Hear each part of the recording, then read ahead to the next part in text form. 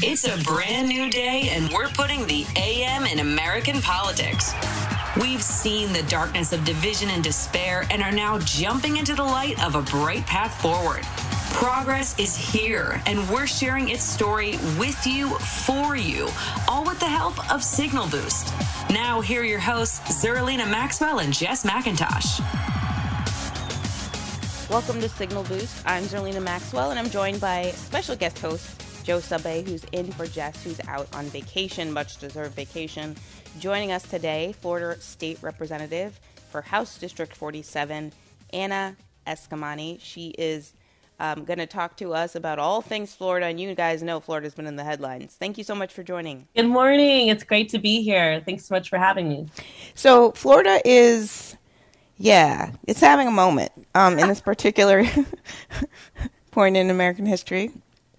It feels to me like Florida and Texas are sort of like in this battle royale to like one up each other and how conservative the state legislature can be in those particular states. I mean, how do you see it as somebody who actually works there? Well, I would agree with that assessment. I think the reality is that Governor Abbott and Governor DeSantis both are contending to run for president in 2024. So we're stuck in this race to the bottom where they're both trying to out-conservative each other. And candidly, in the case of Florida, there's no checks and balances within the Republican Party because Governor DeSantis is seen as the most popular figure within his party, that if you challenge him, if you question him, then you will be punished. And one quick example with the redistricting maps, a few Republicans essentially voted with the governor against the maps versus with House leadership and Senate leadership. And, each one of them are getting an award for it, one by one. One of them, his wife just got appointed to the Department of Education. She's a QAnon conspiracy theorist, not qualified to serve in that capacity. And then another one just got endorsed in his Republican primary. So it's really gross and really sketch. And we're navigating the policy fights alongside some of these personalities too. That sounds like corruption, though. How come he doesn't get the same sort of coverage as like a Chris Christie? Because that sounds like it's time for some traffic problems type of. Yeah, 100%. 100%. I agree with you. I think that there's definitely a lot of efforts to kind of draw those dots, and hold him accountable. But much like President Trump, he just calls any media fake media. I mean, he will attack reporters, he will interrupt reporters. And so he kind of, takes a page out of Trump's playbook when it comes to criticism, as you've probably seen with the Don't Say Gay bill. It's all about deflect and project, right? That's kind of like his MO. Hi, Representative Eskamani, Joe Subay here. I'm so excited that you are joining us today. And, I follow you on Twitter, and I swear, it's great to talk to you again. Reading your Twitter feed through the legislative session, which just ended this past weekend, it was a horror show, I have to say. And you and your colleagues, so many of your terrific colleagues, Carlos Smith and so many others, really were just working so hard to try and stop this assault. And it really, I was saying to Zerlina before the break, it feels like if you aren't a very rich, white, conservative Christian male in Florida, you were attacked by the Republican legislature and Governor DeSantis this past cycle. So we've talked a lot about the Don't Say Gay bill, but what were some of the other just most appalling and abhorrent policies that the legislature passed? Yeah, I mean, it's such a great point. So there were many. We have the 15-week abortion ban, which is the most extreme abortion ban in Florida history, that not only is a direct assault on Roe v. Wade, but direct assault towards our own right to privacy protection within Florida state constitution. You also had an attack on immigrants, specifically immigrant children. You had HB 7, which is the anti-CRT bill. And at a last-minute amendment, they took what was an attack on K through 12 and the businesses in the state to also expand to higher ed. And I cannot even stress just how obtuse this higher ed last minute amendment was, where basically if you, a student or you random person, thinks that some college professor is making you feel uncomfortable, you can either go to a court of law or the Board of Governors, which is appointed by the governor, or a standing legislative committee to file your complaint. And so, of course, if you're some hyper partisan hack, you're not going to go to a court of law. You're going to go to a standing committee legislature and complain about your university. I mean, it's just wild, the type of policy decisions that are being made that are not good government. It's purely politically motivated. And then we had a voter suppression bill as well, creating an election police force for the governor. So Don't Say Gay is one of the worst. And, so much of our attention has had to fight back against that egregious policy. But candidly, there's been every community you can think of that is marginalized, has been attacked by this legislative body. One of the things I think about Florida, and I mentioned this last time when I was talking to Pam Keith. In 1998, I worked on a referendum in Florida when I worked in the gun violence prevention movement, and we passed gun show background checks with 72% of the vote. In 2018, almost 65% of Floridians voted for Amendment 4 to restore the rights of felons. In 2020, over 60%, that was a presidential year when Donald Trump won, over 60% of Floridians voted for a $15 minimum wage. The people of Florida certainly are more progressive than the politicians in Florida. And I know this is something you've been working on and talked about a lot, Anna. How do we bridge that gap? What can you do in Florida to fix that? No, it's such an excellent point. I mean, you're right. I think that Floridians overwhelmingly care about safety. They care about economic equity. They care about the environment. I think part of our struggle as Democrats is many of my colleagues don't champion those everyday issues. This is colleagues on the left, like people in my party, because they accept corporate donations, because they are hesitant to challenge polluters or challenge the gun lobby or challenge corporate greed in the process, that we don't have a platform to really stand on. I will be defensive and I will fight like hell on these issues, but I'm always going to bring back the point that these are all distractions from the corporate giveaways that this legislative body continues to participate in. One of the most egregious examples this session is an anti-rooftop solar bill. And this is being pushed by Florida Power and Light, which their parent company is NextEra, one of the most powerful utility companies in the country. And some Democrats voted yes on this bill. And this bill is going to decimate the rooftop solar industry.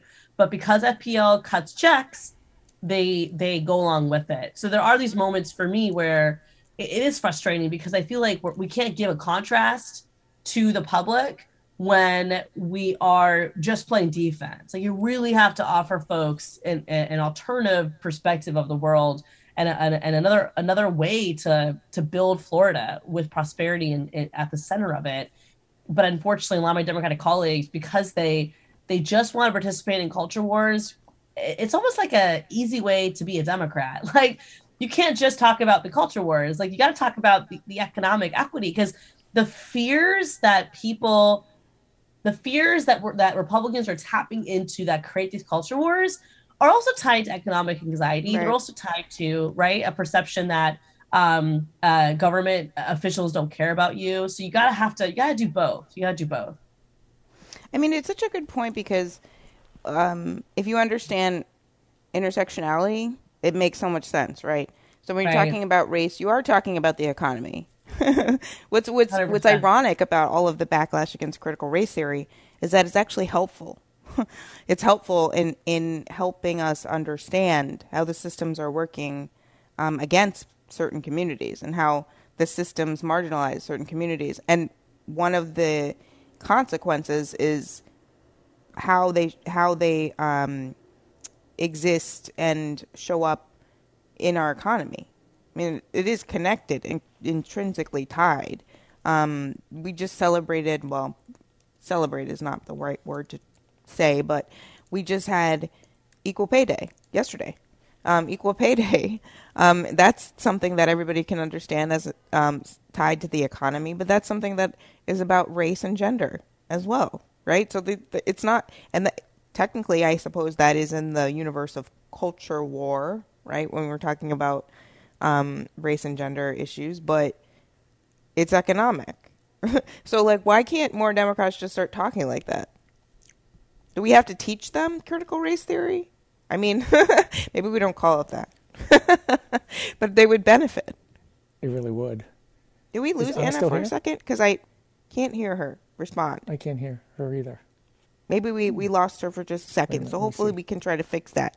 But essentially my question, Joe, was that economic issues sometimes get siloed as if they are completely, like, you know, if we're talking about the economy, then you're a serious, usually white guy with glasses, right? You know, right. And you're a sober analyst, and race and gender don't impact your analysis. You know, I think that Democrats of all backgrounds would benefit from being able to understand and talk about these issues. Like, you know, people that are good to mimic, Ayanna Pressley, AOC, Elizabeth Warren. They're really good talking about the economy with a race and gendered lens, so that you can understand how those things intersect.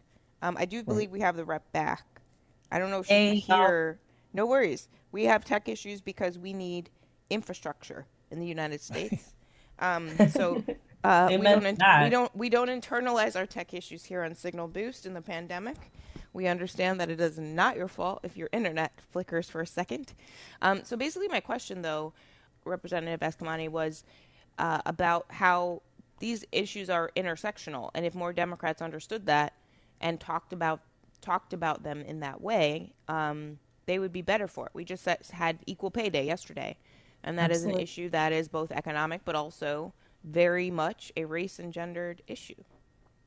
100%. No, I agree with you wholeheartedly. And then I think the other part of this effort is to translate these issues to everyday action, right? I take a lot of pride, as Joe mentioned, with our social media platforms, in using our social media platforms not as a means to create stress or chaos, but really as a tool to solve problems and to build power. And so we look at our social media outlets as a way for everyday folks to get connected to state government. And we want to take you from a place of being, you know, an engaged online follower to actually being a supporter, to being a volunteer, to coming to Tallahassee. And though this past legislative session was incredibly difficult, and you know, we're still navigating the governor signing all these dangerous bills, and we're in the middle of veto campaigns right now, the one part that I found a lot of hope in was just the incredible growth, especially of young people, of Generation Z, getting involved for the first time, coming to Tallahassee. And when you ask folks, is this your first time in the state capitol? You know, all the hands go up, right? They've never done it before, but I know it won't be the last time. And so that does give me a lot of hope. And I think that a part of it is, as elected officials, we have to play a role in connecting the dots and helping the everyday person understand their political efficacy in this process. And we do that not only by playing defense, but also providing that new vision for the future where joy is shared, where every person has the right to be loved and love, and, you know, really painting that picture of the possibility of a life like that here in Florida. It's so important. And I have to say, one of the most inspiring things from this past session was, and I get goosebumps even thinking about it now, but the kids walking out of schools to protest the Don't Say Gay bill, the kids showing up in Tallahassee, and you and your colleagues were so good at sharing that content. Equality Florida, I mean, Nadine Smith and Brandon Wolf are my heroes for what they did there. But it was young people. And if we can engage them in the process, let's not forget, Ron DeSantis didn't win by a lot of votes in 2018. And Rick Scott won by even fewer votes in 20. Right. You know, and one thing I think about the Republicans in your state is they have to cheat to win. I mean, you mentioned Florida Power and Light and, you know, them controlling the legislature. They did some really shady shit in helping fund. Absolutely. The ghost candidates, I mean, talk about that for a minute, because I think it's important for people to understand. Like, they act so omnipotent, but they really cheat to win. Oh, 100%. Time and time again, they cheat to win. The case of Florida Power and Light, reporting by the Orlando Sentinel and Jacksonville Times-Union and Miami Herald have all opened up the door to this scheme that Florida Power and Light pursued, where they planted 3 fake candidates in competitive state Senate races. And when I say fake candidates, these folks were real by name. They were actual real people, but they never campaigned. One of them moved to a different country. One of them had the same last name as the Democratic incumbent. And it was all about siphoning votes away, because though these candidates were fake, they were marketed to look real. So you, as a voter in that district, you got mail about this candidate. You might have seen a digital ad about this candidate. And so one of these races, the Democratic incumbent, who was one of the most vocal advocates challenging the sugar industry, challenging FPL, he lost his election by 34 votes. And that fake candidate got 5,000 votes. And all 3 of these races, the Democrats lost.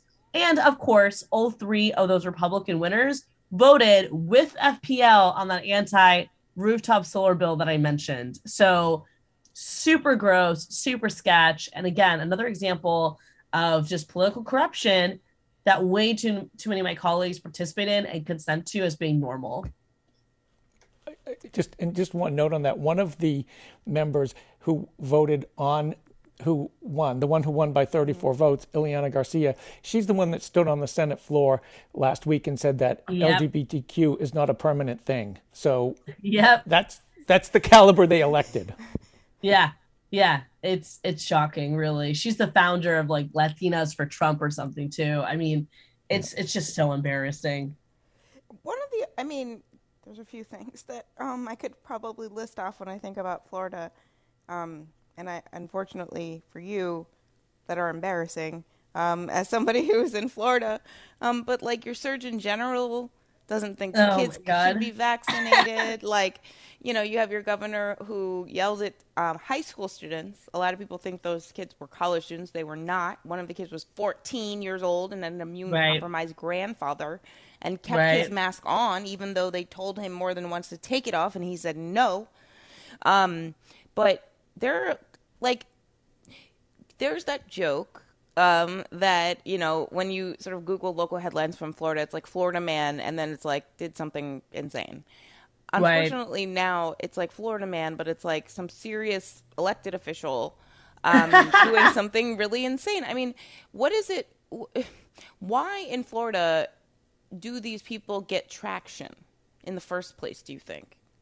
How does a Ron DeSantis rise to the governor's mansion with political cachet and the ability to sort of take revenge on political enemies, perceived, reward people that, do things he likes? I mean, how does he gain and consolidate power when, like I said, you have him yelling at the kids, and he hired a Surgeon General who doesn't believe in science, even though he went to Harvard Medical School? So much of it is disinformation. And it's this notion, if you say it enough times, it will sound like fact, right? And the reality is that, Floridians vary in their political efficacy and in their educational attainment and their ability to kind of challenge this BS, if you will. Because I end up getting into some, thoughtful Twitter conversations and, people who troll my social media accounts. And it's just shocking to me how, they're posting a meme, as if that is going to, win a debate, right? And candidly, some of these accounts I don't think are real. You look at their number of friends. They have no Facebook friends. They don't have a real profile picture. So there's like a lot of questionable social media engagement that is artificial. And unfortunately, not every Floridian knows to look out for that. So they kind of fall for that trap, right? Of thinking this is a popular opinion. Really, it's not. It's just fabricated. But again, I think our biggest challenge is we don't really have the moderate Republican anymore. Or if they do exist, they're scared to exist because they don't want to be primaried. So we have this situation where it's clear that DeSantis is going too far. But if you don't go along, then you will be primaried. If you don't go along, your bill is going to get vetoed. So it's like this, never-ending cycle of other Republicans consenting to his agenda because among Republican primary voters, he's popular. And he doesn't really care about what Floridians think. He's thinking about the Iowa caucus, right? He's thinking about Republican primary voters in other parts of the country and how they perceive him. And when you're dealing with someone that is focused on self-preservation above all else, and you're not willing to challenge him, then the rest of us go down that same pipeline, right? So I think that's part of the challenge is that members of his own party are not willing to challenge him, even if they disagree with him, because they're so scared of the consequences of doing so. We only have a couple minutes left, but I would like to just we did a Netroots Nation panel that actually was inspired. I haven't been to Netroots in a long time. Well, pre-pandemic, but it was in October, and it was inspired actually by an interview Anna did with Jordan Sakaran from Progressives Everywhere right after the election. Millions and millions and millions, billions are spent in Florida on the Democratic ticket every 4 years. And there's so little infrastructure left behind. Right. And that's what you're dealing with the Democratic Party. I know you're working on that. Talk a little bit about that, what the kind of work you're doing right now to try and improve infrastructure on the progressive side. Yeah, so we actually launched a voter registration organization last year called People Power for Florida. And really proud to say, actually, tonight we're doing a virtual voter registration training, over 100 RSCPs. And we've been hosting these trainings pretty much every month, or if not every other month. But then in between, we're out in our communities across the state. We have paid staff in North Florida, Tampa Bay, all the way to the Space Coast through Orlando and in South Florida. So, there's a lot of folks who have asked me to run for different types of offices, which is always very flattering and kind. But I also know for me, I am trying to build infrastructure. And you can't fake infrastructure. Like, you have to do the work. And for far too long in Democratic circles, we've operated on this 2-year cycle where November comes around. If you don't do well, everything gets dismantled and we have to try to build it back up again. My vision is to keep building. And even if we don't necessarily have those wins, our goal is to have wins, but we should be able to demonstrate gains and build upon those gains over time. So, that's my contribution, if you will, to the effort. We work in tangent with other groups who've been also on the ground for a very long time. But my hope is that we're modeling for other lawmakers, what other role can you play in helping with infrastructure versus just complaining about it? What can you actually do to help? So great. It's a really important point. I mean, the infrastructure piece is so critical. I mean, as a former field organizer,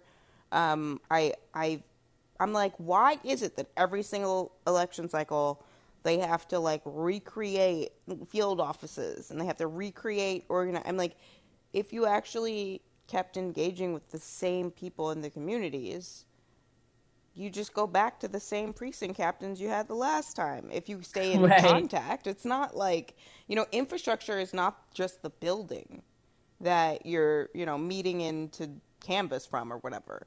The infrastructure is the people that make up the organization. It's the 100%. Organizers. It's the regional field directors and the precinct captains. And so I think that's something to keep in mind. It's something that as media we don't talk about it because I've never actually met another person in the media who has a background in field organizing. I've actually met 0 other people. Right. Maybe they've worked on a campaign. Maybe they've covered a campaign, like they've been on the plane or something like that.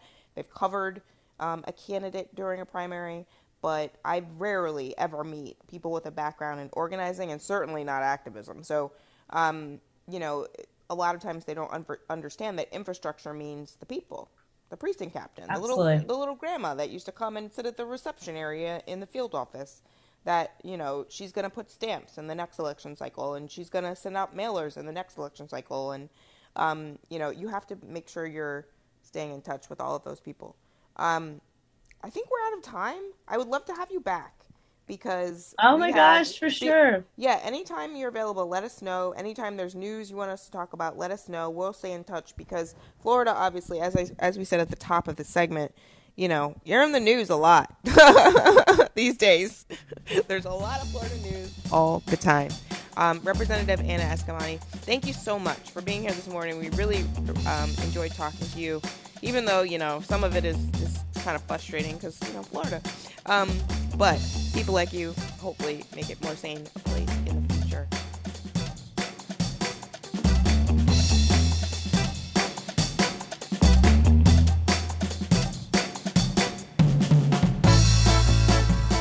Thanks for listening to the Signal Boost podcast. We'll be back tomorrow with more news.